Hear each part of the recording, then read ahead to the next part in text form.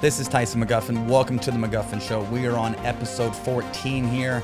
You are watching the best podcast in pickleball. A couple things we're going to be talking about is Newport Beach PPA, Vanguard Power, camps, YouTube stuff, UFC, Seattle Crackin, US Open, Franklin Ball in US Open, which was a complete malo, some tips for coaches, and some other fun stuff.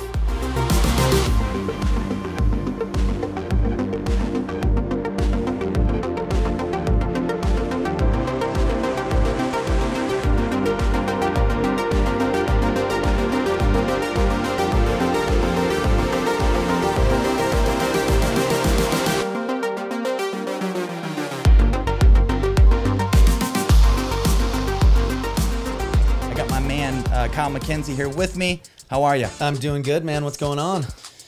Living the dream, you know. Living the dream. Just got back from Kansas City. I had you there with me. I'm not gonna lie. There's not a whole lot going on in Kansas City. That's all right. It is dark. We weren't there too long. God, it's dark. And what is going on with that airport? The airport looks like a prison. It looks like like the airport in tiny Port Angeles, Washington, where I grew up. So it was pretty different. First time flying in there. We travel all over, but I want to know, for a city that big, it just seemed different. Do the Chiefs fly out of there? All private stuff. All private jets, Tyson. There's just no way they fly out of there. But the Chicken and Pickle was a great facility, and man. that's the original one there, I believe. Yeah, I believe that's the original. Yeah. 4 indoor courts, 4 outdoor courts. Had a great time. Make sure you like, subscribe, and turn those notifications on. We are posting podcasts and posting instructional videos a couple times a month. So make sure you follow the McGuffin Pickleball Club. So let's see here. First thing, obviously going back a couple weeks, if not a month. When was the Newport Beach PPA? Let me check my. I know it's funny. We travel so much, it all kind of strings together after a while. So it's about a month away. So Newport Beach PPA, PPA ran a great tournament. Pat, Charlotte. And let's see who else. Pat, Charlotte, and there's somebody else that also helps out. Patty do a great job there at the Newport Beach Club.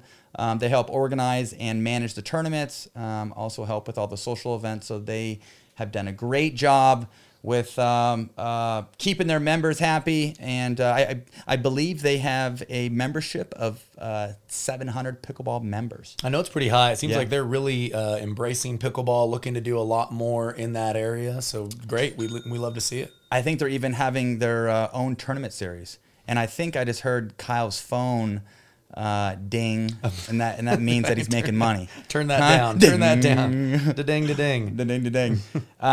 But they just resurfaced, they just resurfaced 6 more courts. I don't know how many permanent courts they have, but that whole back section now is all pickle. Seems like the front section of the club there is all tennis. So it looks like they are rocking and rolling. The tournament went well. It was a beautiful weekend in Newport Beach. Always loved going to Orange County. I ended up taking silver with Rye, and then played mixed doubles with Irina Tereshchenko. We had a couple decent wins. We ended up taking 5th or 6th, lost to the Newmans. The Newmans did their usual spiel and grinded us to death. That's a prime example of good defense is good offense. They do that as well as anybody. Holy for sure. Snipes. The question is, what does it take to put a stinking ball away? Kyle, how deflating is that? My, oh my, you're hitting overhead after overhead. Well, I mean, when you have an audience and you're playing, you're in control. I think everybody has that little seed of doubt. Nobody wants to miss an overhead or miss an easy smash. Right. But when the ball keeps coming back, you have no choice but to go for a little more, take a little more risk. And it's, like you said, it's absolutely deflating. That's really the best word to describe it when they're able to neutralize, after 3 or 4 smashes and still take the point from you. So it takes a high degree of mental toughness in addition to a lot of skills to beat the Newmans. What would you do in that scenario just for a, fun little tip for the viewers here. So you have your opponents back at the baseline. You're trying to put away overheads. Maybe that hasn't worked. What's something else you could go to that? Well, I think the way the game's going, especially with the Franklin ball and with courts being bigger, it's a shot I've never really employed that much. But I think occasionally you've got to be willing to dump one of the volleys short, not necessarily just expecting to hit it for a winner, but if you can get them moving not just laterally but up and down, it'll often open up a smash where now maybe they're standing in mid-court rather than all the way back at the baseline. Gives you a better chance at putting the ball away. I think you were spot on. Something I use against Ben, something I use more so in singles is if they're back playing cat and mouse and I'm hitting a fourth or a sixth and I'm trying to push them around. Once I feel like I'm kind of in control and they drop again, maybe they're off their back foot or they're leaning back or they're off balance, then I can use that little dumpy teardrop. Teardrop. Well, like I said, with the Dura, with faster conditions, it's a shot that I haven't spent a lot of time practicing just because you haven't really needed it that much. But with the defense getting better, you have to win. There's going to be value in that. More complex patterns with more variety, and I think that's one we're going to see be needed in the pro game going forward. Much more complex patterns, that's for sure. Ended up getting beat up by the Newmans, but overall, great tournament. Took silver with Rye and then fifth or sixth with Irina. We had a match point against Deckel and Matt Wright. It was 10-9, game 3 in the winners bracket semi. And let's see what happened. Actually, no. We had 2 match points. The first match point, Rye dropped. I came in. Deckel didn't float a fourth, but it definitely was in my wheelhouse. And I did not hit it well enough. Oh, no. I went to poach, high backhand. I'm trying to get that sucker down. And was not able to put it away. And then 10-9-2. This was the crazy one. 10-9-2. Rye and Deckel are having a hand speed battle. Deckel is losing the hand speed battle and he's falling back and he's in transition. Rye comes again. Deckel somehow slides, finds a forehand, and just murders the ball. And Riley is in full control. Riley's in a much better position. Riley's at the kitchen line. Deckel's in transition. Like the chances of Rye winning that hand speed battle is very, very high. For sure. And Deckel, slid, got a little space, spanked a forehand, and was able to win that point. Rye ended up missing a volley wide, and then they slowly climbed back in. And then we got some revenge, and we ended up beating him in the bronze, beat him in 3. But it's always good to get a win over Deck and Wright. That's a tough team. That's a tough team. It's a good matchup between you guys and them for sure. Yeah, clubby It's interesting hands. how you recall that. Coming from a poker background, one of the things within poker is that they say is you don't remember the hands that you win to win money, but you always remember your bad beats are the ones that you lose. It's kind of funny how you remember all the match point opportunities that you don't convert, right? But probably would have no idea on all the ones that you win, right? That's so true. That is so true. And you were in Newport? You were not. Yeah, not that one for me. I was just at home checking out as much live stream as I could. Oh, yeah. The typical junkie that's not playing a tournament that's watching live stream. We talked about that. I do the same thing. I'm not, whether it's an APP or or a 25K that nobody knows about. I will still check in. Doesn't matter. Give me more content. Give me more content. It's too funny. Are you the person that isn't very confident with your game? You're not confident under pressure. Maybe you're a little insecure with showing up to rec play. Maybe you have a hard time performing at your best, whether it's rec play or it's tournament play. You should check out Tyson McGuffin Signature PB Camp. We offer a wide range of fundamentals, but I guarantee after either 1 or 2 days at our camps, you will feel much more confident. Whether you're in rec play, whether you're in tournament play, you'll be ready to go out there and kick some butt. And then after the Newport Beach tournament, I taught a camp in Newport on that Monday, Tuesday. We had 32 campers. I had Callie Smith, Leah Jansen, and Jay Divier helping me out. Probably the highlight of the camp was Nick Bollettieri was actually at the Newport Beach Club. Very cool. And one of his students, Sean Bollettieri, is the director at the Newport Beach Tennis and Pickleball Club. Had Nick there. They run a high performance junior program. Actually, Mike Tyson's daughter is in the high performance junior program. Kind of cool. But so Nick was there giving out speeches that day, and Nick actually came over to the back pickleball courts, and we had 8 courts going, and he gave my campers a little 5-minute speech. So pretty cool. Yeah, very cool. I mean, little bonus. Yeah, Nick Bollettieri coached Agassi, Serena Williams, Venus. I'm sure that list goes on, but he is the main face at IMG, or at least for the tennis department. Yeah.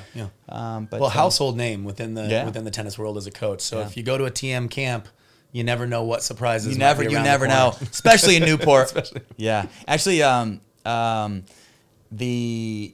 Pat was telling me that at like a previous pickleball social, Mike Tyson was walking around and everybody got to meet Mike, and cool. and pretty cool. But That's awesome. if you guys have not checked out Mike Tyson's podcast, it's a little R-rated, but it is on.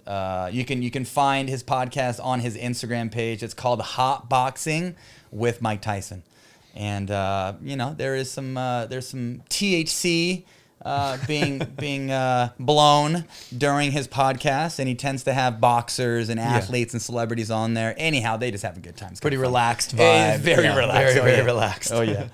And then as I was teaching a camp in Newport, having a great time, Kyle was in Orlando. Kyle, Somebody's got to hold down the fort. The fort, man. No, how was Orlando? Yeah, it was great. So we ran 2 back-to-back camps at the Clear One Sports Center, ran by Henry Winardo, really high-level pickleball player and former very, very high-ranked badminton guy. I just have one little comment. Yeah, his backhand overhead is bigger than anybody's forehand overhead. And it's scary. I've only played a few rec games against him, but feeling the ball coming off the paddle, the misdirection, he's one of the most difficult people to feel comfortable playing against. Really a stud. So he will make your shorts fall down to your ankles put you in very the pretzel. quickly. He will put you in the pretzel. You will feel very unathletic playing him. But no, nice guy, stud. So yeah, he was very welcoming. We ran 2 back-to-back camps there. It happened to coincide with my family's spring break, so we did Disney World a little bit before, a little bit after. So it was a fun family trip for me. Awesome. That's cool. So I've been using the Vanguard Power, the Vanguard Selkirk Power for the last about the last month now. Over quarantine, I was the practice dummy, and they put probably 6 different prototypes in my hand, and we finally found the one that made sense. I felt like it was plenty forgiving, gave me good spin, but that little added 20% of pop that I needed for counterpunching, for having a bit more pop on the serve, on the drive, getting some more depth in singles. There was 2 main pieces in my game that I felt like I was missing: the big clubby counterpunch, and then some more depth on the return in singles. And I'm not gonna lie, over the last month, I definitely feel like I've been getting better depth. I've been able to punch the volley down a bit more, get some easier stick, and anyhow, so yeah, I've been using it for the last month. I love the paddle over quarantine. Like I said, we went through 6 different prototypes. We finally found the paddle that made sense. But my idea with the Vanguard Power was to kind of have one-stop shopping, where not only did you have some pop, but it had a nice big hitting zone. It wasn't too stiff. The Invicta Vanguard Power has been out for about 3 months. I know Radley's Mach 6 has been out a little longer. But I threw the Vanguard Power in Kyle's hands a couple weeks ago. Yeah, I was impressed. And it's interesting for for people just to think from your perspective. I mean, you've had so much success in just putting balls in play, being consistent. I think with the way the game's going, you definitely sense that you needed a little bit more power, but finding that right balance is obviously important. You have a certain level of expectation for yourself every time you go into these tournaments with consistency. But one thing I was impressed with was, obviously there's going to be less feel in any power paddle compared to a more soft forgiving paddle, but the grab and the ability to feel the spin on the paddle, I think is really, really top notch for a paddle in that power category. Are you going to be making the switch? Because I know at the U.S. Open you were using your amped. Yeah, I just wanted to make sure that I had enough touches in, and I wasn't going to get the paddle early enough to feel confident with it. I mean, definitely when I was down there, we'll talk more about it, but Franklin ball in Naples, you definitely want a little bit more oomph and not rely on just your strength alone. So it looks like I will probably go that direction. Like I said, I just want to spend a couple of weeks drilling with it just to make sure I'm comfortable with it before I enter a tournament. Yeah. And for the viewers out there, if you are currently using a Vanguard Power and you feel like there's a rattlesnake in your paddle, Maraca. Oh yeah, that's a soaker. So if it is rattling, do know that this is just a defect for the first batch. Gotcha. There's also previously been a paint defect with the Vanguard Hybrid, and I believe with the Vanguard Power as well, that is going to be fixed. So once they get their next batch in, I was just talking to Rob Barnes. They're going to be using a different filler for the Vanguard Power that will enable the paddle to be concrete. It's not going to break down. The filler that they're using right now is too thin. And so with that being said, I'm not going to lie. After 45 minutes of using a brand new Vanguard Power, it sounds like there's stuff moving around in the paddle, and there very much is. It does not affect the hitting zone. It does not affect the power. It doesn't affect the paddle at all. But if you're paying $199, obviously there's probably shouldn't be stuff rattling around in your paddle. But Selkirk is gonna fix that. So just be aware that if you're worried about the sound, I've been using the paddle for the last month. It's totally fine. Yes, the sound's kind of a pain in the ass, but it will all be fixed. So is the U.S. Open the first time that you used the Power version, or was there another one? I used it 2 weeks before the Newport PPA, Okay, and gotcha. got comfortable with it, and then used it there. I mean, one thing that I truly like is that I don't have to second guess my soft game. I don't have to second guess, playing defense in transition. I can still play good defense. And what's nice too is that, with my amp, I had a hard time swinging or like closing or being aggressive in transition. Mm-hmm. And I had a hard time poaching on my backhand side with the amped in transition because I just couldn't do enough with it. Yeah. So it's nice with the Vanguard Power. I can swing a bit more. I can trust my backhand. Ding. I can trust my backhand. In that disconnect pattern. When I'm looking to poach. So I think it's just nice to be able to swing free and trust it. Not have something that's overly soft. Well, I think you hit the nail on the head. I mean, to be able to bring some offense sometimes when you're just slightly out of position, or a little off the kitchen line, adds more variety, makes your opponents much more uncomfortable. So, yeah, again, with the way the game's going, just like we talked about, you have to win in a more complex manner or have a little bit more variety. I think this will help a lot of higher level players, all levels really, but definitely that higher level with the game getting more aggressive. Yeah, but if I could let's talk about paddles real quick. If I could classify two different, let's say we have two categories. The first category is super poppy, and the second category is mid poppy. I would say first category. Gearbox GX5, the Pro Connects, Engage, Electrum, obviously not as soft, but just clubbier in hell. For sure. Category 2 is like Franklin and Franklin Paddle Tech, the new Vanguard Power. What else is in there? I think and then let's say category 3. Maybe the Onyx, the Premier. Doesn't Yeah, have that quite a bit of pop. I've heard that's pretty hot. It might be I up think in the top category. I think so. Yeah. I think so. Really, the ball sounds off the paddle. It sounds it's pretty like thin the too. exit velocity is pretty big. Yeah, and I think I mean the 13 millimeter Franklin could be in that first category, but I know the 16 obviously is a little thicker. Yeah, more grabbier than just power alone. Yeah. But for Rafa Hewitt, played with him this morning. He used to use the Pro Connects, and I should label the paddle. Do you know what Pro Connects paddle he used? Was it like the Ovation or? Yeah, I don't know the names. I know the shapes, right? So I think it was the ones teardrop he's shape. using. The pink teardrop. Yep. Anyhow, so he had been using that for about 6 months. He just got sponsored by Head, and so he was using the Radical Pro this morning. And I'm not gonna lie, the Pro Connects gives him like an extra 10% of power. The exit velocity is a distinct difference with that thing. I think he's probably his soft game and transition defense is probably better with that head paddle. Yep. But like the serve, the drive, the punch when he's off his back foot and he's just bailing out and swinging and like winning hand speed battles, he cannot do that with the head. Not to the same level. sure, I know for he sure. told me switching to head, he's really liked his ability to reset now. Yeah. But yeah, you just lose a little bit on that counter punching. For sure. Yeah, it's always a trade-off. Right? Yeah, no, it's What true. are you looking for? It's true. If any of the viewers watched Masvidal and Usman in that UFC fight, it's a big right hand. Scary knockout. I mean, and Usman is a bad man. Oh my gosh. I don't know how you feel. I like Usman a lot because you know what? I didn't used to like him, but the guy. I mean, how do you not respect that?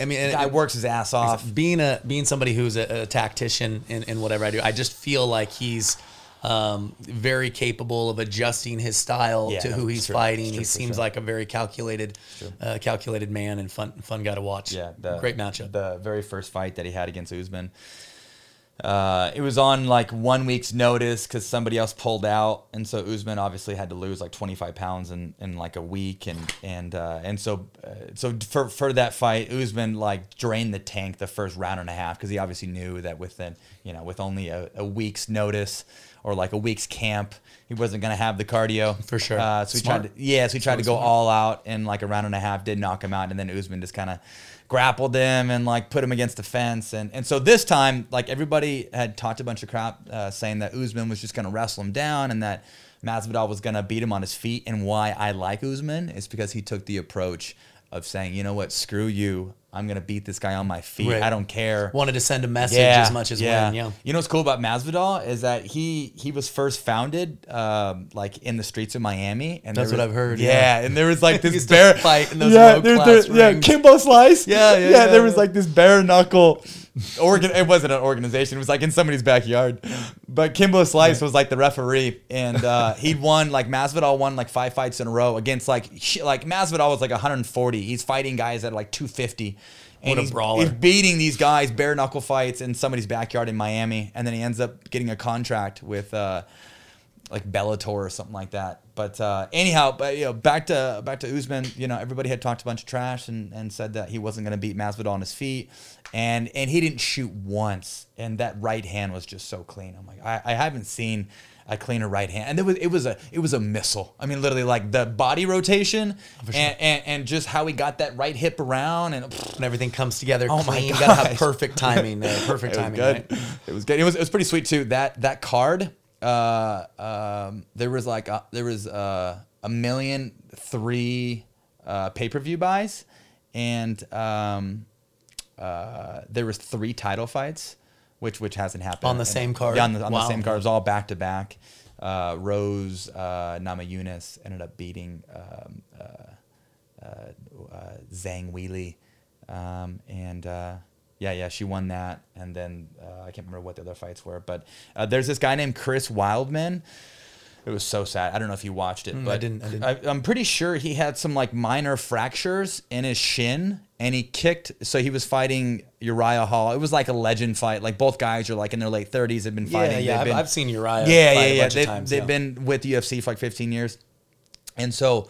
The fight lasted like 20 minutes, or the fight lasted like 20 seconds. Chris Wildman ended up like kicking him in the shin, and when he kicked him in the shin, literally, I haven't seen this in so long. I'm not one of those. Those are hard. hard to literally, watch. dude, like his foot wrapped. It's like so he kicked him and broke here. His foot wrapped, like literally. I've never seen somebody break their leg while kicking somebody, and then seeing his foot wrap around the guy's leg, and then he like stood back to like stabilize, and when he like took a step back, it's just oh wobbly. my Oh, god, gosh. my gosh, It's like nails on a chalkboard. so It's sad. tough to watch. So sad.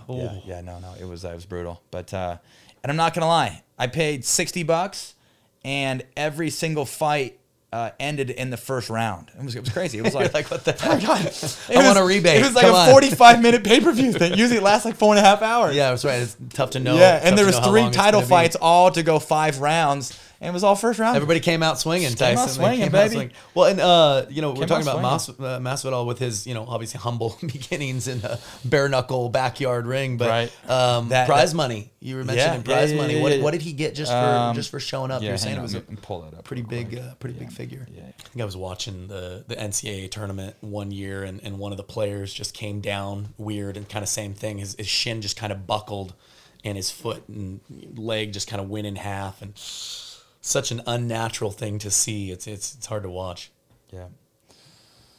Okay, so pretty sweet. So the fight was in Jacksonville, and they actually had a full house. So it was the first time. It was the first sporting event, I think, in the last year and a half where they packed the house. Right, with COVID and everything. It's pretty sweet. Yeah. So they're actually going to run a good majority of their UFC events in Florida because Florida doesn't give a you know what.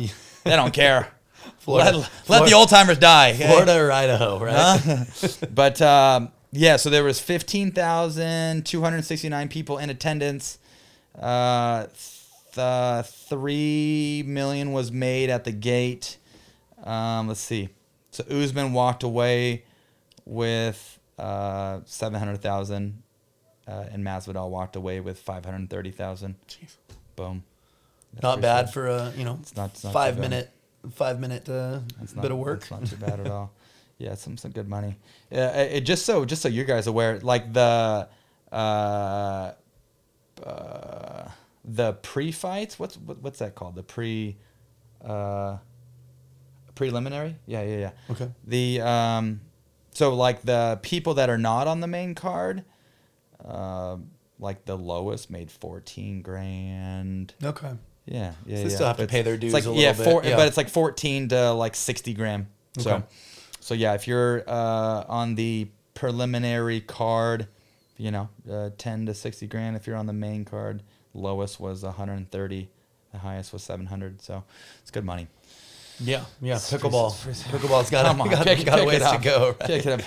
Guess how much I made for the U.S. Open, for God's sakes. And granted, when I saw the figure, and I'm like looking at my legs, and I'm looking at how much I'm sweating, and literally like I died on that court. Played 7 matches. Who knows how many steps I had. Literally hurled on the court, right? I was in full body cramps. I was in the beginning stage of a heat stroke against Zane. Kyle saw it. I definitely puked on center court. Sorry, Chris and Terry. I got 1,500 for gosh sakes, and I died out there. Kyle saw me. I basically died. Okay, I mean, for God's sakes, 10-6 game 3 against Zane, and I like start seeing stars. My vision starts to get blurry. I've already sweated through God knows how many shirts, and you called a timeout. Called the time. Yeah. Well, I felt like there was a demon in my stomach. Like my stomach like turned on me, and I'm like, oh no, this is not good. There's a bunch of people here. Do not embarrass yourself, Tyson. And so I called the timeout very discreetly, jumped over the sponsor banner, and puked in a corner.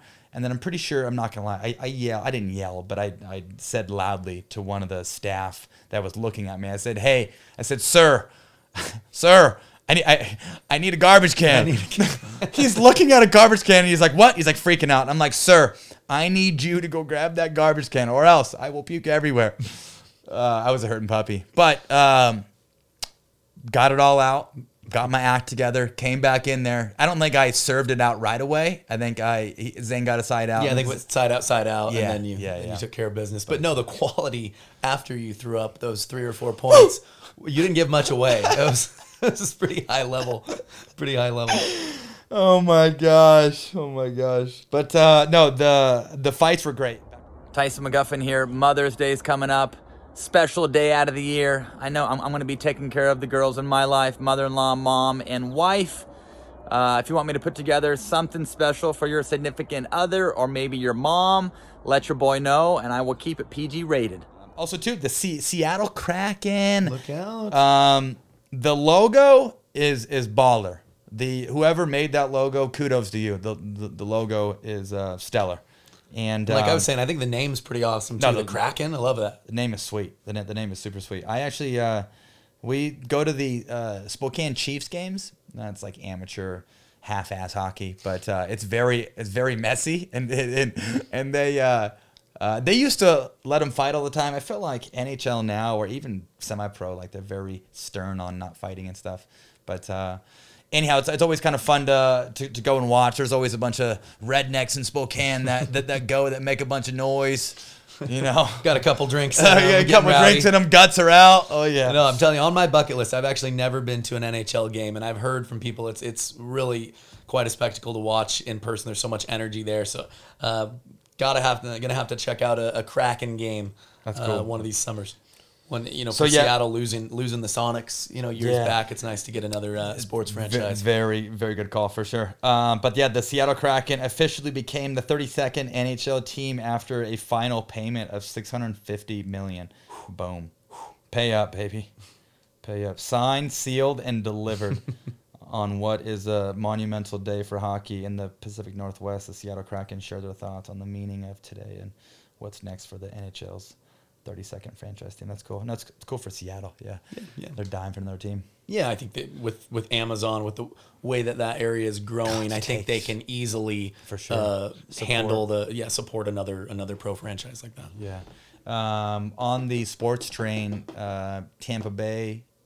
I don't know how many players they have back, but I'm pretty sure it's a very large amount. Their entire core unit, at least. Yeah. It seems like everybody's taking a pay cut to get another ring so they can see Brady sling that trophy again. Credit to them. I mean, NFL careers are not traditionally super long, so to take a little less money when you've got a short period of time to do your most earning, I mean, who doesn't want to play with Brady? Championship caliber mindset right there. For sure. Did you see that Lombardi? Was it the Lombardi Trophy? If you win the Super Bowl? Yeah.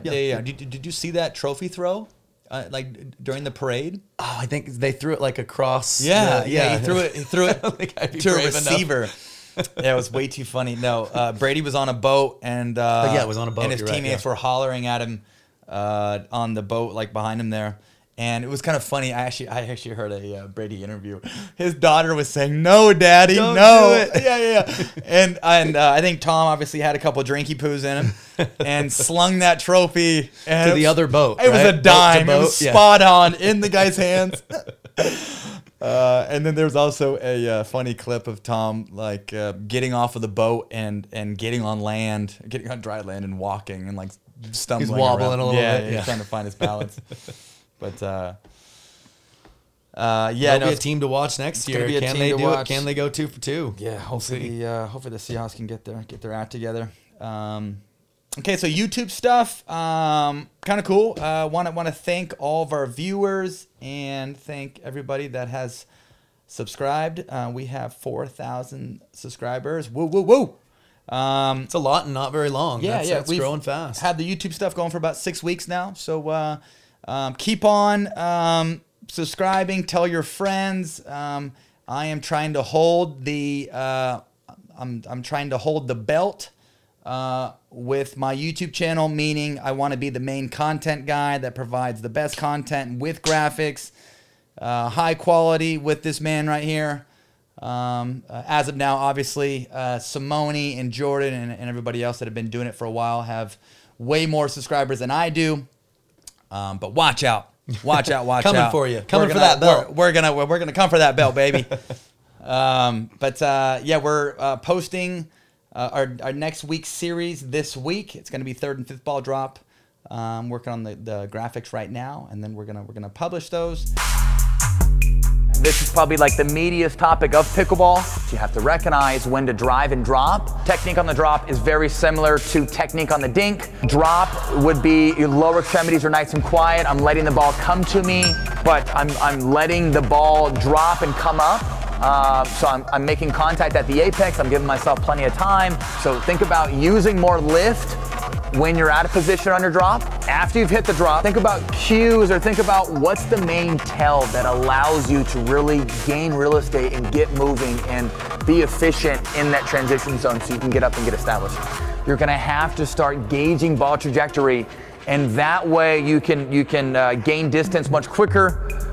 You can look at ball shape and then start making adjustments versus looking to see how pretty the drop is and waiting to see where your opponent makes contact. Not gonna lie, it is very time consuming going through each video inputting details and notes, and being creative with graphics and stuff like that. So I want to thank my videographer Kevin, who's looking at me right now, who does a great job, and don't know what I would do without this man. So appreciate him.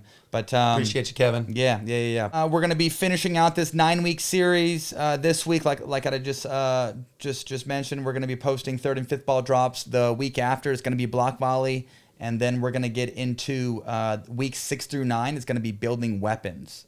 So if you guys are sick of all the soft stuff, do know that weeks 6 through 9 we're gonna be bringing the offense. That's when it really gets fun. That's when it really gets fun. Okay, who cares about playing soft? You gotta okay? build a base. I want to first, pull the trigger. right? But when the game gets really fun, premature just finding ejaculation. those weapons. That's Heck right. yeah. Find those weapons and cram it down their throat. Okay, nobody freaking dinks anymore. It's all about pure offense, baby. Okay, U.S. Open. It was hot. It was humid. hot. It was muggy. So it was my first U.S. Open. I think I brought 4 or 5 shirts for singles day. It only lasted me 2 matches. So I won my first 2 rounds. It was a sucking pond water, dripping like crazy. I had to use my U.S. Open shirt that they gave me for free in the goodie bag to actually play Jay de Villiers in legendary. the 3rd round. That is legendary. I'm like, all right, don't sweat too much. This is your last shirt, buddy. Control your sweating. Okay? So no, obviously a learning experience for me. I thought I came prepared enough. Clearly not. That humidity is definitely an animal. So if you ever play the U.S. Open and you're from the West Coast, you're not used to the humidity, bring a lot of shirts. That's my best advice. Bring a lot of shirts and get there early. Yeah, heck yeah. Get used to it. Get used to the way the ball's playing. Obviously, Franklin ball, already the softer ball between it and the Duraball, and then with the conditions being hot and humid, it just makes that softness more enhanced. So what did you think about the way it played, Tyson, and the conditions there? Yeah. I think the conditions weren't any different from the previous years. Are you sure? It's the same suffocating feeling. You know, it's. I always say this: if you can get a medal at the U.S. Open, you are one tough son of a gun, because it is a different type of skill set. You're playing. Right. You're not even playing the ball. You're playing the conditions, right? It's hot. It's humid. You know, the wind's swirly. Not gonna lie, the back courts where we played, those little back batches, I felt like those played pretty gritty. Mm-hmm. But previously, in other years, you would play on a wide variety of courts. I'm not gonna lie, the batch that was right by Stadium Court, I don't know because I didn't play on them this year, but they used to be very slippery. And anyhow, so it just seemed like previous years, every court played a little different. So not only are you playing the conditions, but freaking you have courts that are slippery. You have Stadium Court that's gritty. You know, right? So it's it depends on which court you get assigned. So in addition to the player. I think somebody complained because this year they were very selective about where to put the pros, and it seemed like they kind of were put all us in certain on courts 40 areas. through 58. Yeah, we were. Yeah, good little tournament. You know, I had the same routine. Got in Tuesday night, got in about 20 games of singles from Wednesday through Friday against Frank Anthony, who's kind of a perfect training partner for that. Those conditions. Guy's gonna work his ass off. He's gonna put a lot of balls in play. Good dude, great player. Yeah, plays well with that Franklin ball, and it was good for me to really like get there early, get a bunch of cat and mouse in, dial in the cat and mouse. Yep.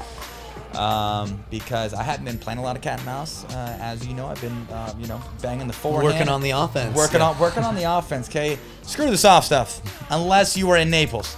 No, that has to be your base, right? You've got to feel confident with your touch there. If you're just trying to blast through people, it's probably going to be a pretty short day. For sure. But, so I remember it was kind of funny.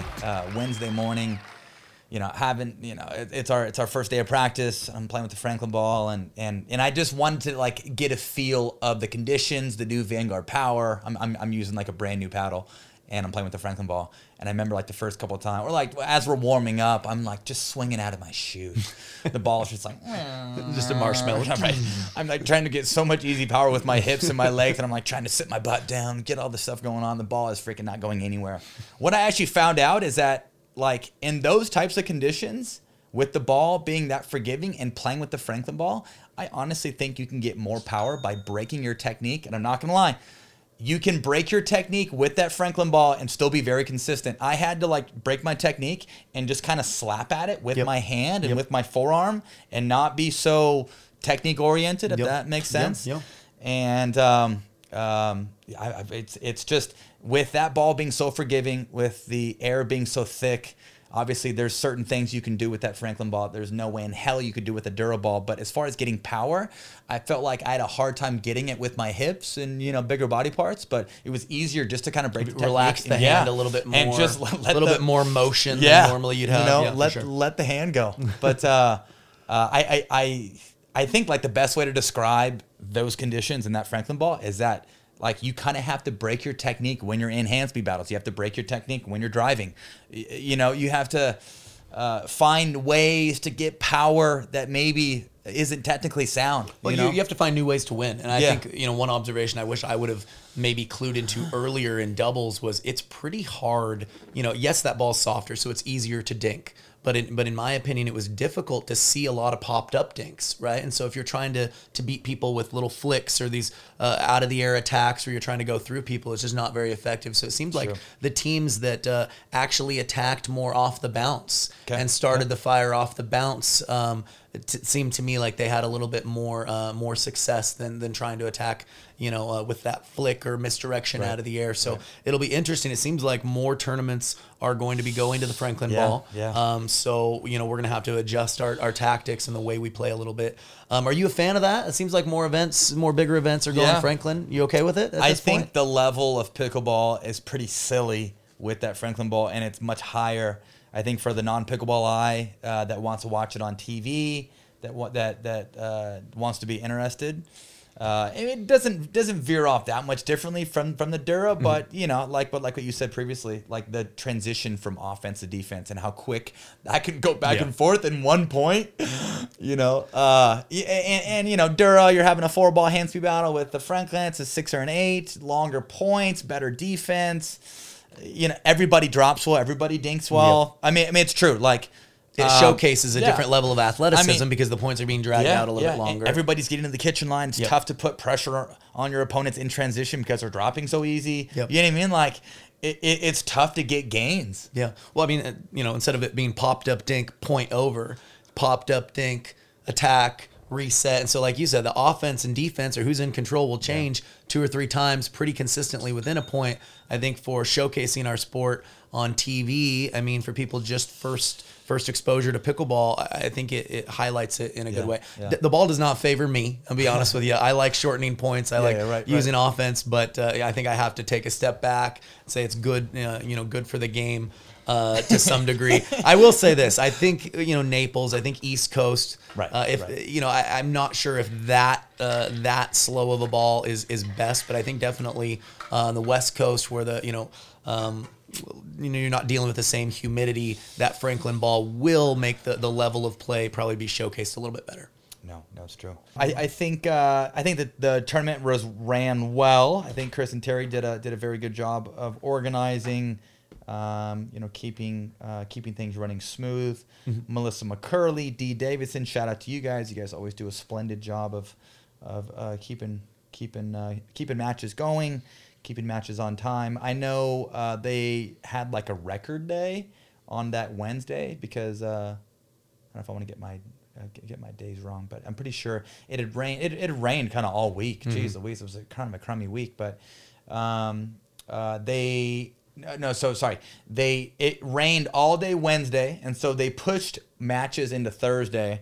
Yes, people had some delays and stuff like that, but matches got done. I think they had to modify the scoring format as well.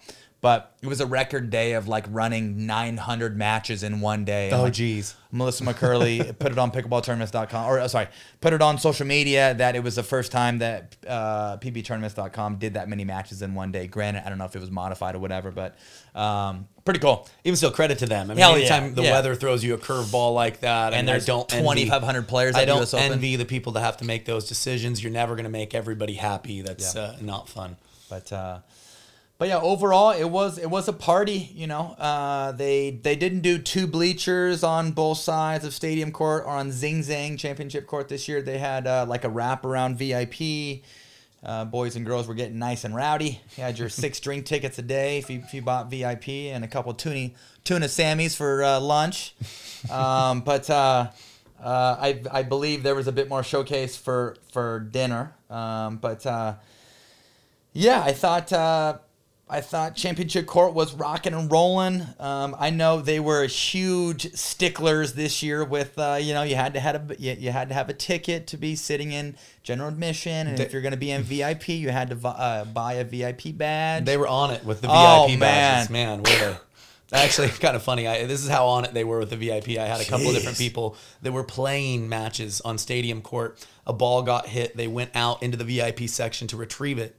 And as they were getting the ball, they got stopped and were like, "Hey, we got to see your badge." Hey, like, wait a second, show us your badge. Show us your badge. Like, wait, I'm actually playing on court right now. If you're even leaning over in the VIP and showing your face, show me your badge. You better show that badge. Yeah, you better be right on it. Holy snipes! I'm not gonna lie. I had a security guard come up to me, and I was getting ready to play Zane, right? And I'd already played Lung on Championship Court, and I was in VIP. Paid my $600 for VIP, and anyhow, I was talking to somebody. My bag was at a different table. The security guy comes up to me and he says, "Hey," do you have your badge?" And I'm like, "Well, it's over at my bag." And he's like, "Can you go get it for me?" So I go get it, and I walk back and I say, "Shove this up your you-know-what." I was joking, obviously. He actually got some humor out of it. But it was arrogant pickleball player. It was humorous. I mean, they were the top-notch security, baby. They were a little over the top to me. Yeah. And I guess if I could throw out one small criticism, I played singles when I got eliminated. Tyson was obviously still going. Ugh, jerk. Right. No. So he was getting ready to play Zane. I was able to do some coaching in the box in his semi-final against Zane. Mention this story, please. Yeah, and so I had all the expectation when he was going in the final with Ben that I was going to be able to have that opportunity to coach him as well. Was told that I should not have ever been in the box for the semifinal. How dare you? Nobody gave me the memo, and when I asked some of the people in charge, I said, well, out of curiosity, why is that I'm not allowed to be in there? They made a comparison to the U.S. Open in tennis, saying, well, coaches aren't allowed in the U.S. Open for tennis. I said, well, I'm pretty sure in nationals I saw some coaching being happening in the box, and they were like, well, you can't compare this to nationals. And I'm like, well, probably shouldn't be comparing it to tennis. So I think in general, probably a topic for all tournament directors to think about going forward at bigger events as the sport is growing, as the athletes are, doing this more full time. I think coaching is going to be a part of our sport. And so I wasn't told that I wasn't able to coach. What I ended up having to do was for the finals is I had to purchase a ticket to be in the bleachers, but I think it's pretty challenging for Tyson in a 1-minute timeout to walk the opposite direction, away from his drink, away from his towel. It would have been nice to be able to offer that coaching in the finals as well. Credit to Ben. He played like a stud, but again, I just think as that becomes a bigger part of our sport, tournament directors should be prepared with how they can allow that for our athletes. I think. I did not get VIP parking. Oh, because the give me some parking. Come on, give me some parking. That is kind of nice at nationals. If you get VIP, you get like front row parking, and you they get the take whole, care. the whole it's kinda spectacle. Nice, Yeah, and like the biggest pain in the ass at the U.S. Open is like if you get there late and you have to park in that. Yeah, then you have to almost like. And we have a child. No. I mean, if you guys are already paying the money for VIP parking, I think would be the least that they could do for you. But yeah, Naples was beautiful. Went down to the Naples beach one day. Took Mago down there and Bankers, and took her little playpen. God, the water there is like baby blue, and the sand is fine and white as could be, and no, it was gorgeous. You can see why so many people retire there, right? It's just that's the life. Sick. That's it's gorgeous. That Florida life. No, for sure, it's gorgeous down there. One thing I did not like is that with my VIP and my tuna Sammies, I did not get VIP parking. I think it makes sense that and something obviously, the tennis garden and U.S. Open is two different entities, but I think it's kind of nice at the at nationals. If you get VIP, you get a nice AC room. You get VIP parking, get a nice little spread. I think you even get a couple extra like general admission tickets into championship court as well. Very cool. Very cool. Yeah. But anyhow, so Give these people the value. If they're give paying them the value. VIP, I mean, step up the VIP, Step up the or else value. I'm not paying my 600. Okay, I'm not. But overall results: silver in singles, lost to Benny. Played pretty sharp, I feel like, for the game and a half, and then I was gassed. I was completely gassed. Yeah, I mean, I think the level or the style that you needed yeah. to beat him required a high level of fitness, which you showed. I mean, credit to him. He didn't give a lot away through the second half of game 2 through the final game. He wasn't sharp game 1. Missed a couple serves, missed a couple returns. He was trying to drive, and then I think and this has happened a couple times. I'm beating him, and I'm beating him for a game and a half, and then he beats me with my own shit. I'm sorry, with my own stuff. Okay. Prime example, Texas Open. You were there. Yep. I was just, the forehand was hot, so hot. There was no cat and mouse, and it was kind of cold that day. Just banging the serve, striping forehands, finding lines like there's no tomorrow. I'm up like 11-4, 6-0. Yep. Remember that? Oh, yeah. And then all of a sudden, he's playing cat and mouse, and all of a sudden, he steals my stinking game plan, this sucker. And drives me off the court and freaking beats me in 3. And same thing happened in the U.S. Open. He's trying to drive. He's trying to, Yep. Yeah, Well, I think he came out. I mean, he came out with the wrong strategy. I think because he was trying to drive maybe a little bit too much. But yeah, like you said, he's a great tactician. He's able to feel the way a match is going, and he's got a plan A, plan B, plan C, and he can execute his game plans generally very well. Yeah. After I lost the match, I told him. I said, hey. I'm 31 years old and you're 21 years old. I said, just to help me out a little bit, you have to at least show me when I'm suffering that you're kind of suffering. Oh, I saw that you guys were There's smiling a little bit at the net. Yeah. Plenty of respect now, but no, I let him know. I said, hey, I'm 10 years older. Give me something. I mean, just give me something. I mean, at least just tell me that you're somewhat tired. But I'm not gonna lie, the man puts on a great poker face, and I've really never seen him suffer.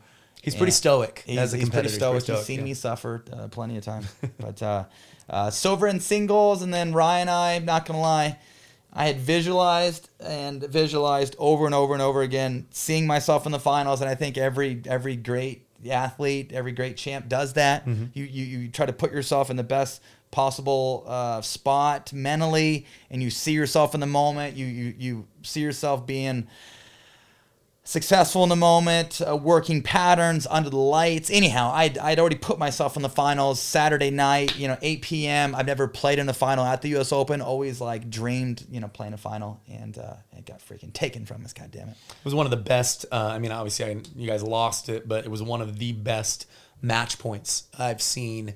That they stepped it up big time to actually put you guys out. I mean, credit to Deckel. I don't know if I've seen anybody improve. Guy's playing great as much in doubles. His doubles game, he's flying all over the court. We talked about him a few weeks back, or a couple episodes back, saying that upside. He's starting to dance around the Ernie, or starting to dance around the kitchen well. I mean, his footwork with his Ernie, his little half Ernie. I couldn't even freaking dink over there because the guy was earning so quick.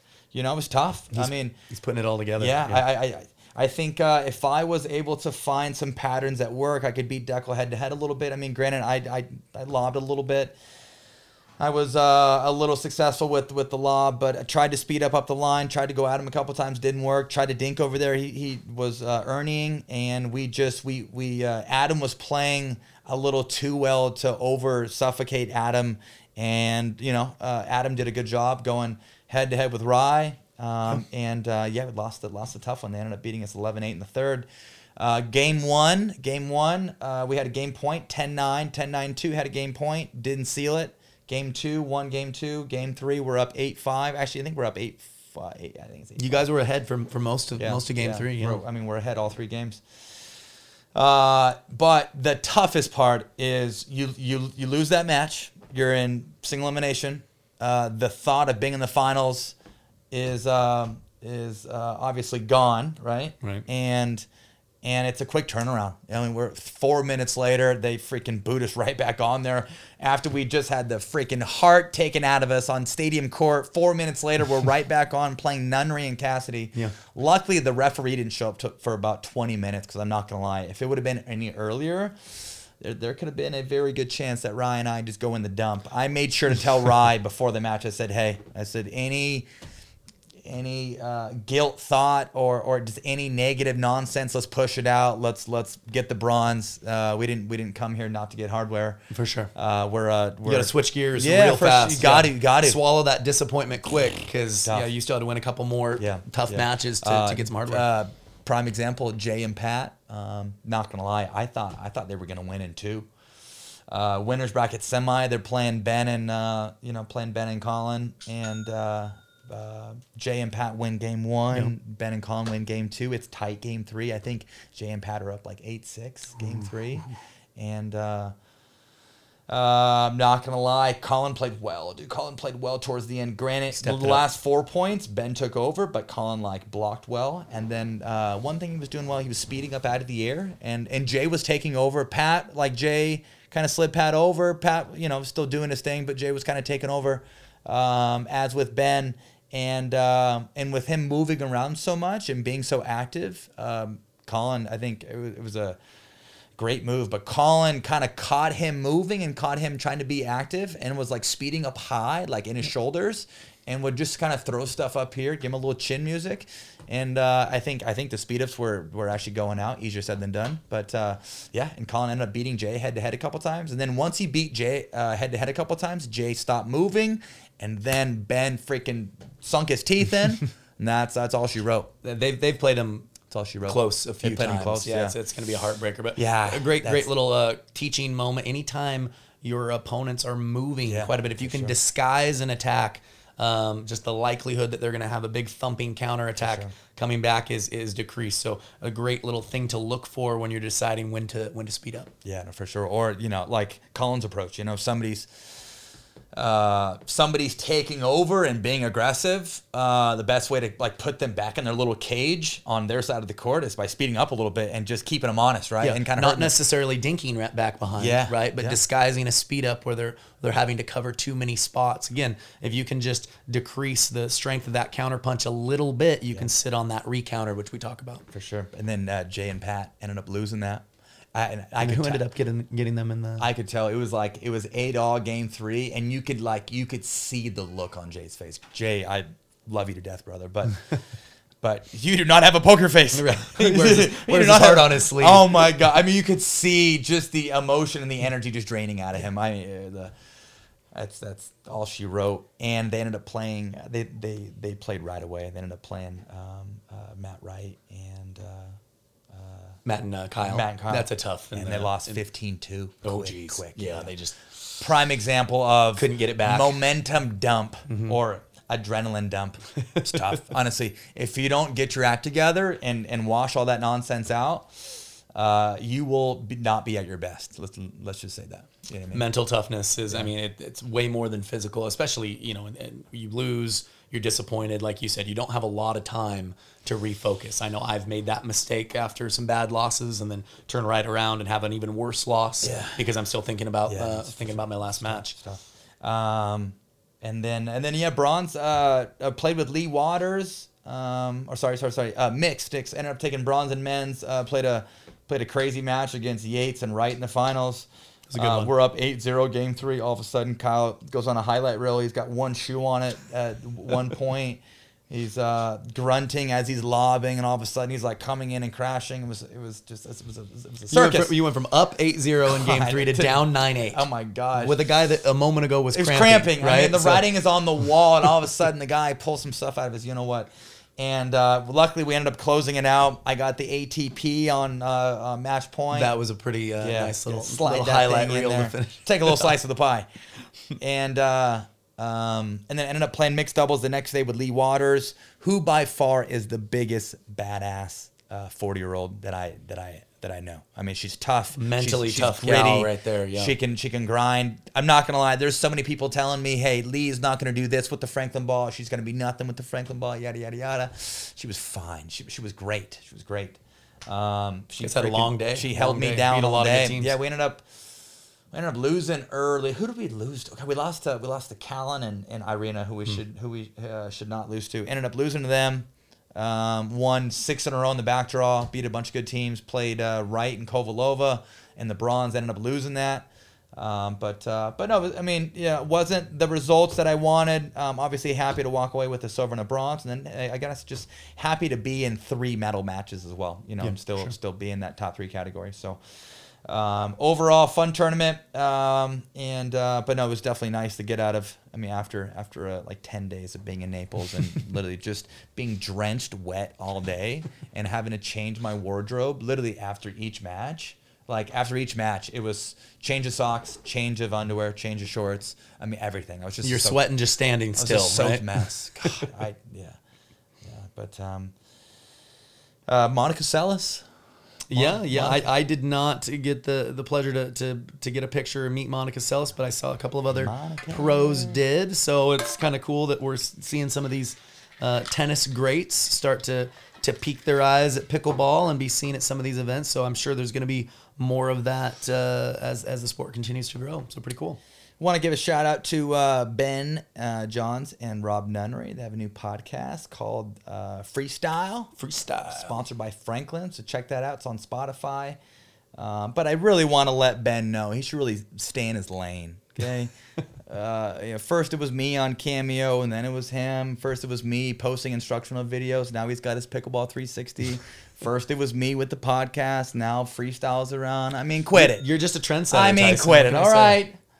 No, all good. There's plenty of love to go around. Plenty of demand for content. I'll tell you what, pickleball junkies want content all day. So maybe shout out to Selkirk. I mean, they're doing their Selkirk TV. They're seeing the direction, the way everything's going. Yeah, really smart. Yeah, smart. And the only real platform where it's one-stop shopping. You can check out anything pickleball related, live stream, podcast, instructional videos. And they've got it set up to where all of it can be on the TV as well. I think it's like the little app, Fire Stick and Roku and all that fun stuff. Yeah, pretty cool. I'm meeting with them next week to kind of go over more of that. Yeah, I'm excited to see more roll out from them. Yeah, very exciting. Gonna go into some questions from the viewers from our last episode. Let's see. Justin Oliver, what's up, man? Do you ever make it anywhere around Iowa? We have Smash Park here, and Zane and Johnson Cola just stopped out our way. Got to get some time to play with them. Would love to meet you and take a clinic. I'm not going anywhere that Zane and John went. Okay, I'm not. Okay, I mean, get real. No, I'm just kidding. I would love to come to Iowa. Yeah, heck yeah. I'm a big Dan Gable fan. Dan Gable is a wrestler for Iowa Hawkeyes back in the day. He was the undefeated his whole NCAA champ. Guy was freaking tough as nails. If you, I am taking request-based camps for 2022. We're all jam-packed for this year. You can email info@tysonmcguffin.com. Get me 16 to 32 campers, and Kyle and I will make our way over. We'll come on down. Yeah, would love to come out. Not familiar with Smash Park. I don't know if that's like a standard club or like a kind of like a chicken and pickle, but yeah, I would love to check it out. Okay. Excuse me if I say your name wrong. Mervat Amin. That could be very wrong. It is worth to put the time. Is it worth to put the time and effort to learn how to hit a two-handed backhand? What do you think? I think it's a longer term thing if you've been playing for a while. So I used a two-handed backhand in tennis. When I found pickleball, no one was using one, and so I kind of got really dialed in and programmed to do everything with a one-hander. I know for me, I would like to get a little bit more power on my backhand punch in some of those faster exchanges. So I have been dabbling with adding a two-hander. Just speaking for me personally, it is a longer process just because, again, I've kind of programmed some of those instincts in those fast exchanges to stay with one. But I'm definitely, as I'm teaching my children to play pickleball, I've got one son who's all about it. I am definitely teaching the two-hander. I think that you get a little bit more reach to the side. You can play really good, solid defense by putting a second hand on the paddle and absorbing power. And I think that you get a little bit more power because you can get more rotation on those counterpunching shots. So I think there's a time and a place to use it that does not come with all advantages. You lose some reach out front. But I think if I'm training someone to be a pickleball pro, 10, 15 years from now, like I'm envisioning, theoretically for one of my kids, I would think both would be the way to go, is what I would envision. I mean, even look at Ben Johns at times. He'll throw that second hand on the paddle. Scott Moore's been playing for how long? The guy just added a two-hander in? Yep, I think there's some subtle advantages. Definitely, you got to practice it quite a bit to get it ready for match play, because there's times where you'll use two hands, I would say, incorrectly, or where one hand is optimal. But I think definitely worth the time. If you can find a better answer than that, let me know. Boom. I'm not gonna touch. I'm not gonna be able to touch it. He's sticking with the one-hander. Yeah. It works. It works for you, right? You know what I live by? Don't hit a backhand. Okay, just live and die by the forehand. Find that fear hand. Okay, let's see here. Kyle mentioned what he did while playing with people lower in their level to play with him. But what can I do when I don't get a ball except when they can slam it at me? Yeah, it's tough. I would actually. I have a prime answer, or two answers. The first one is try to insert yourself by I guess taking more court, talking to your partner beforehand, making sure that they allow you to take more court. But I think if you're looking to take more court, just justify that with your partner. Mm-hmm. Second option could be go to pickleplay.com, download the app, and find level-specific play in your area. You can go on the app. You can make groups. You can create events. I think this app is widely used for players that are in your position that don't see a lot of balls, or maybe that are at a typical park with 6 courts. There's people waiting. Levels are all over. Nobody really knows what they're doing. There's no paddle system. It's not very organized. Pickle play essentially is for the player that is looking to play tournaments, that wants better play, that wants to set up their own groups, that that doesn't want to hang out with some of the chaos, if you know what I mean. Well, I think the direction that the game's going, and I think this is okay. It's still, pickleball will still be an inclusive sport where not everyone has to be the same level to play against each other. But when you're drilling, when you're trying to use those valuable hours that we all have in our busy schedules to try to improve, I think it's really important to be able to play with someone that's a comparable level so that you're getting something out of it. So there's already quite a few subscribers on Pickle Play, but I expect that number to really start to jump and grow just as pickleball grows right now. Yeah. And so, great answer. And obviously it's frustrating when you don't get the ball hit to you, but like Tyson said, if you can have that conversation maybe early on with your partner and just say, hey, listen, I'd like to get something out of this as well. It seems like they're trying to keep it away from me. Would you be all right if I crowd Not you? Not always a fun. It's you have to deliver it very delicately, but say, I'm not trying to crowd you. I'm just trying to get involved a little bit, and hopefully that goes over in a decent way. But it's not fun. It's not fun when it's a you're very not, very touchy subject for sure. Okay. I believe, is that your wife there? Not yet, but we are actually going to Silverwood after this, taking the whole clan, or Kyle's kids are already there. My kids are here right now, but Silverwood's a fun amusement park, about 10 minutes north. Have a fun little Saturday. Fun little Saturday. Okay, so this is from Kento 1957. Love the advice for coaching. Questions. For a 4.0 to 4.5 level player in a 2-hour drill session, what specific drills do you recommend and how much time on each? How do you prepare for a tournament? Specifically, what drills do you do and how much time do you spend doing them weekly, daily? Another one is, do you think family camp obligations has impacted your training and consequence tournament performance? I like it. Okay, so first question, what specific drills do you recommend and how much time on each? Yeah, so we kind of have a set program. We do a little dynamic warm up once we get to the courts, get our body warm up like a professional, and then dink both ways cross, dink up the line. I kind of use my little 5 to 10 minute tournament warm up as kind of like my rec play warm up, and then I would say that but yeah, if there's something lacking, I think it's very situational. Yeah, this is kind of broad. If there's something lacking in my game, like I'm always looking to, I would say, tie like 60% of the practice or 70% of the practice around that area.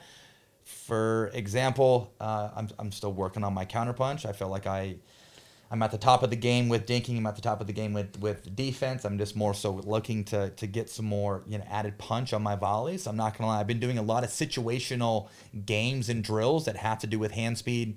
And for example, we for as far as drilling, we do forehand to forehand, backhand to backhand volley, body to body, or zone 4 to zone 4, zone 1 to zone 1, zone 2 and 3, back and forth.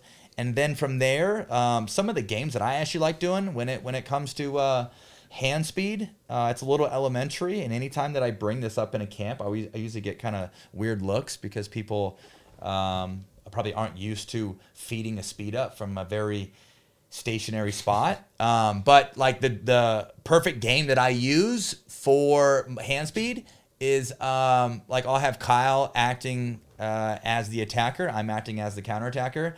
Kyle essentially, there's two ways. If Kyle wants like a dink in front of him, I can feed a dink and then he can speed up off the bounce. Then we play it out from there. Or the drill that I like better is he just feeds for himself and he could use the phrase of bounce apex speed up. On the apex, he's going to speed up and then we just play it out from there. But something that I do, I'm working on my hand speed. I would say 70% of my training right now is all devoted to, being quicker with my reactions, seeing the ball better, seeing the ball in detail, looking at the holes, looking at the seam, but just trying to get better in that specific area. So I think it's a little situational, but I guess like to wrap all that around, if you are working on something in your game, let's spend 60 to 70% of your training focused, I guess, under that umbrella. That kind of makes sense to me. You also mentioned what do I do as far as drilling and gameplay before tournaments. I would say ratio of gameplay to drilling before tournaments is probably 80% gameplay to 20% drilling. I feel like the week leading up into the tournament, I shouldn't be focused on technique. I shouldn't be trying to add things to my game. Right. I shouldn't be trying to reinvent the wheel. Trying to sharpen what you have. It's more so tactical based. It's putting myself in pressure scenarios. It's getting my mind right. It's making sure that my wife and I are on good terms. I feel like hey, get your relationship. Well, I mean, shit. I get it. I mean, if things are good with her and I, and the kids are good, and everybody's happy, it kind of seems like I play better. So I'm happy wife, happy life. I actually stress like mental health going into tournaments, and just like being happy, being confident. Having things going well at home. Right. But I would say leading up to tournaments, it's probably 80% gameplay to 20% drill. Outside of that, if I'm not gearing up for a tournament, or if I have 3 weeks to kind of get geared up for a tournament, I would say those 2 weeks before, it's probably going to be heavy drilling to gameplay. Maybe it's 70-30, but just the week leading up, I would say it's 80-20. It's a lot more pressure scenario, live situational games, but just getting my mind right, getting my tactics right, and more so just like what Kyle said, kind of sharpening things. Kyle? I would say quicker answer I would say would be 4.0 plus to me when I'm doing drills and coming up with drills for my students.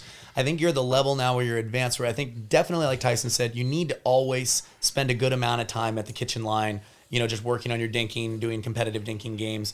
You can never get too good there, and it's so important to be confident there. But in addition to that, if you're back in the transition or baseline, I'm a big fan of coming up with drills where you vary speeds. So you maybe drive one, drop the next, or you block one, counterpunch the next. So getting used to or simulating that aggressive temperament, or finding opportunities for aggression within that patient game, and being able to on a dime switch mindsets into offensive mode, or in a dime switch mindsets into more of a defensive mode was what I would advise for gameplay, or for drilling on the more advanced levels. Okay. Last question here was, do you think family and camp obligations have impacted your training and consequence tournament performance? I want to say no, but I think we all know that with having kids, with running a business, there's a lot going on.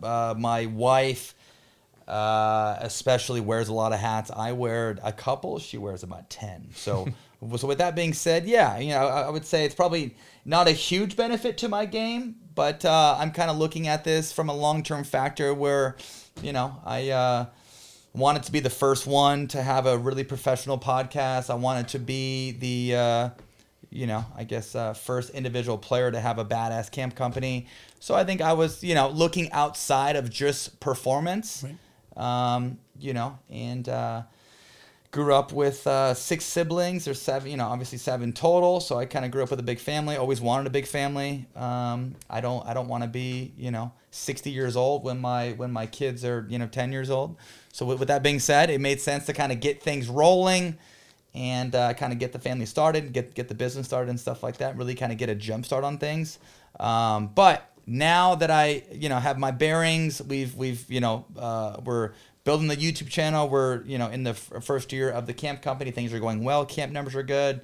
I feel like now I've kind of got all my ducks in a row. Now I can kind of point back to or just work harder in the sense of being in the gym more. Spending more time on court, things of that nature. Because I'm not gonna lie, the last 8 months has been a building phase of running a new business. Getting the YouTube channel kind of off the ground, and just doing things that are probably not as beneficial to my play. Yeah. Yeah, I would say similar for myself. It's just been about a year since I've gone full-time pickleball. And so to some degree, just getting used to, well, what does that mean? What does that career look like? Getting used to the schedule and the traveling, obviously what pays the bills for somebody in my shoes, who's not the top, 3 or so player like Tyson is going to be the teaching. So put a lot of my mental passion into that. I'll admit, I think my game has been stagnant for a little bit, and so I'm pretty motivated to address that as well. But to a certain degree, when you're focused on teaching, sometimes you forget, to be adding and to making sure that that your own game is as sharp. So it's it's just another obstacle like we all have. Yeah, for sure. But yes, something I have noticed in the last 3 months with being so involved with my family and having kids and working with my wife. My wife runs my business. She runs her business. She obviously does a lot. One thing I know for sure, like what I mentioned previously, is when her and I see eye to eye, when her and I are working as a team, not only does it benefit my business, it benefits my game, it benefits everything in life. So it's all connected. Yeah, no, for sure. That definitely hits home to me. Let's see, a couple more questions here. Could you talk about the concept? Sorry, this is from MJD. Ty, could you talk about the concept of you have more time than you think? I heard you say it in some of your videos, but could you explain it in terms of gameplay? What situations where we may have more time than we think? I have plenty of scenarios. The first scenario is when Ben is eating me up head to head, and I know the speed up is coming, and I'm not staying home, and I'm like so premature with my guess, and I'm like my hands are everywhere, you're falling out fumbly, forward, right. If I just took my sweet time and kept my hands in a good ready position, and I stayed home with my hands, and I watched the ball longer, and I plain and simple, if I just wait and give myself an extra second and not jump out of ready position so quick, I will recognize that I have a lot more time than I think, and I can volley better, I can see the ball better. And I guess in that context, when I stay home and I wait longer, the ball comes in juicy, it's got veins on it, right? And it's got my name on it, and I see it right away. When I'm quick to leave home early, or if I'm premature with my ready position and I guess, the ball's like the size of a grape and I don't see the speed up coming. So I think if that makes sense. Another example is, when you feel pressure, if somebody's not comfortable hitting their third shot drop, they're going to hit their third shot drop and they're going to take off versus saying, hey, I have plenty of time to gain real estate in transition. I don't have to rush. I can look at the ball trajectory, or I can look to see where the returner is making contact. But I guess two things that like make sense to me is that when somebody's uncomfortable in a select area, they feel like they have no time. Yep. You know, another example is I went surfing in Orange County. Okay. And I'm on the surfboard, and you know I was never on the surfboard. I tried to freaking get on the goddamn surfboard, but no, I'm riding the wave, and I get up. I barely get up, but if I just let the wave carry me like an extra 2 seconds, and I get up a little later, I will actually get up. But I was so premature with my stand up, and I was so quick to get up because I didn't recognize how much time I had. Right. You know what I mean? Right. But it's just so true. Like if you're uncomfortable with something, like you feel naturally rushed and you feel pressure, and with feeling pressure, you feel like you have no freaking time. Well, and in regards to hand speed battles, I think something about, yes, it's up tempo, but you can still be relatively relaxed. Yeah. Like you said, to be relaxed, you're going to be able to wait for that ball to get into you a little bit more. I think sometimes we know we need to get extension to meet the ball out front. I know for me, when I get jumpy or panicky, I'm way too far out in front because I'm not relaxing. I'm not realizing I have a little bit more time to allow myself to react rather than guess and get a little bit jumpy. Right. Okay, so that is it for questions. There was a couple more, but I'm sorry we cannot get to all those. Okay, so a couple of tips for coaches here. Something that I used to use in tennis, and something that I would use still if I was teaching a lot of private lessons in my area, is for example, like let's say I had 40 privates in 1 week, right? 40 freaking privates is a lot of privates. That's like essentially 40 presentations, right? 40 different presentations, that's a lot. right? So if you try to reinvent the wheel on all 40 presentations, towards the end of the week, the level of teaching will not get good. Okay, if that makes sense. So something that I used to do is I would have one theme for the week. Now, granted, if Sally comes in and Sally wants to work on her offense, I'm not gonna have Sally like use the theme that I've been using all week. So for example, let's say I've got 10 privates on Monday, 6 on Tuesday, and 10 on Wednesday, right? I got 3 days of just packed lessons. I'm gonna stick to one theme. And with that being said, I'm going to tie my lessons around defensive tactics or defensive fundamentals, where it's going to be a lot of transition work. It's going to be a lot of stuff where just my student has to learn how to scramble, or has to learn how to neutralize. But I think if you can stick with one theme, for me, my level of teaching and my drills and how creative I was got a hell of a lot better towards the end of the week. No, got a lot better. And the drills and the teaching that I did on Monday, not only did I do them on Monday, but I did them on Friday, and they were twice as good on Friday. Why? Because I'm like in the mode of teaching the same stuff, and with that, I guess just having the mindset of like, being under the umbrella of talking about defensive tactics, I got a lot more creative throughout the week, and I was able to use different keywords that register differently to people. So I like that idea. And then my other little fun tip was something that we just did like at the Kansas City camp, and something that I didn't used to like doing, but I think it holds value. Daniel Rodidi's been doing a bunch of stuff at Nellie Gale. Nellie Gale's a club in San Clemente, but it's just these old kind of fun king of the court style like tennis drills. Yep. Where you have a challenger side, you have a king side. It's super energetic. You have a coach feeding. You can even do it where you have 6 people on 2 courts. The coach stands in the middle on 2 courts, and the coach feeds to both courts. That way you can manage. This is probably not IPTPA and PPR guidelines, but hey, you can manage 12 people at one time in a very high energy setting. Yep. But I was for example, let's say that the topic is speed ups, let's say the topic is third ball drops, right? So let's say that the challenger side is back at the baseline. There's 4 people back there, 2 people up, and then 2 people back behind them. And the other side is the king side. It takes 2 points in a row to get over on the king side. Super simple. One of the toughest part about camps is like a cooperative feed, and something that we talked about previously is that you should always feed off the bounce. But in this particular exercise, we have a challenger side, we have a king side. The challengers basically play 1 point. If they win the point, they stay in. If they win both, then they're over to the king side. But I just feed in a return. They have to hit a drop, and then we just play it out from there.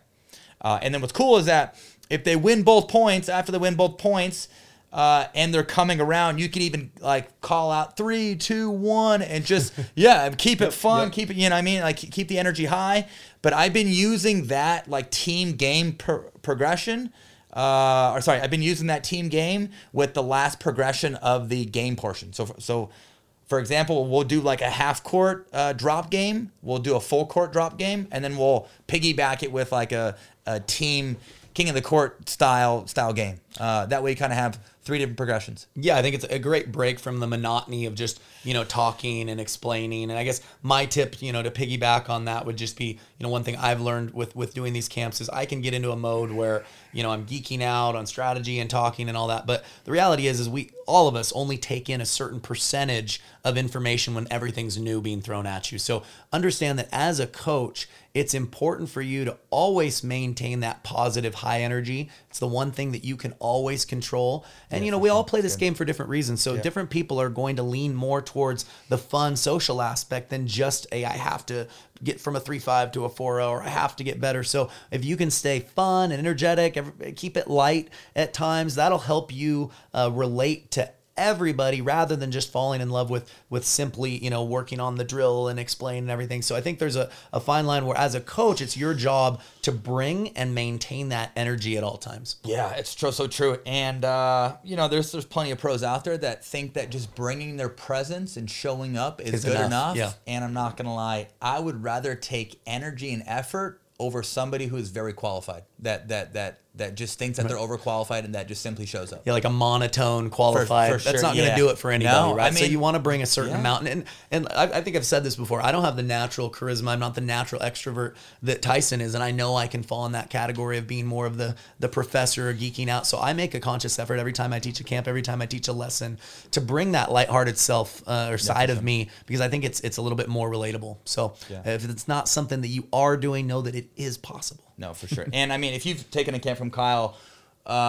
within 20 minutes, you will understand how much this guy loves pickleball. I mean, talks with so much enthusiasm, loves the sport. You can totally tell he geeks out. He's a junkie for the sport. And I think customers that are paying a select price point want to come, and they want to know that the pro is fully energized, and they're like enthused, and they love pickleball, and they're, loving everybody at the camp. I mean, that goes such a long way. So if you're in a boat where maybe you don't bring a lot of energy, fake it till you make it, baby. Heck yeah. That stuff totally sells. And the more you do fake it, right, the more it just becomes kind of your natural self. So again, I just think it's an important part. If that's something that's not natural for you, you can improve in that category too. For sure. Instructional nugget. Go ahead, buddy.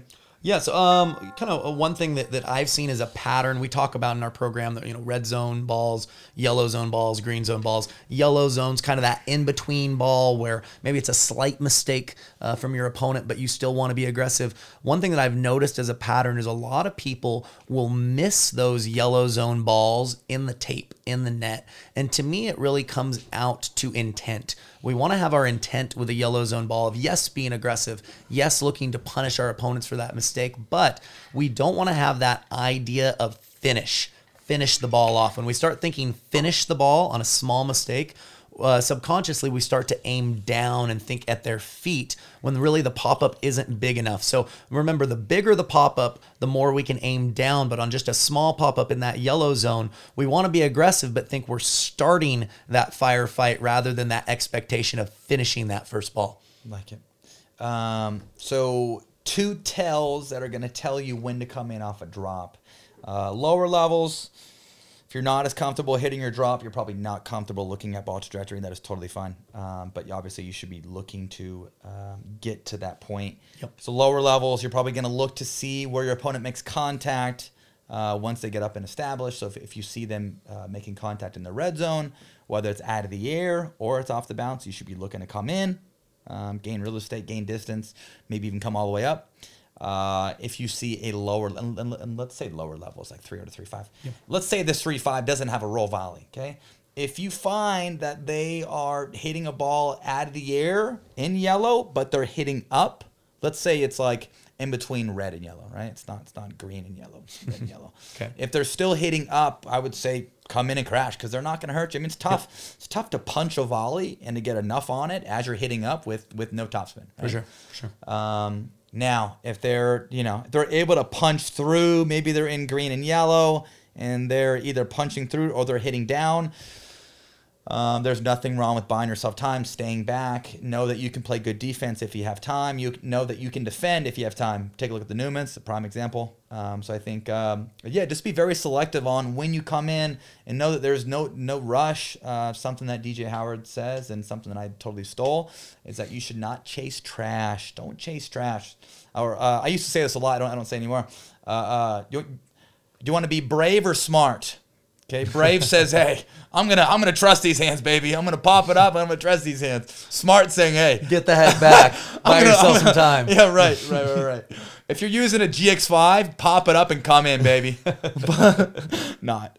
And then higher level, good disconnectors, good poachers. Take a look at Callie Smith. Take a look at Rye. Take a look at Ben. Anybody that disconnects well, or anybody that bakes off of their own shake, they're looking at ball trajectory, they're gaining real estate, and they're getting in.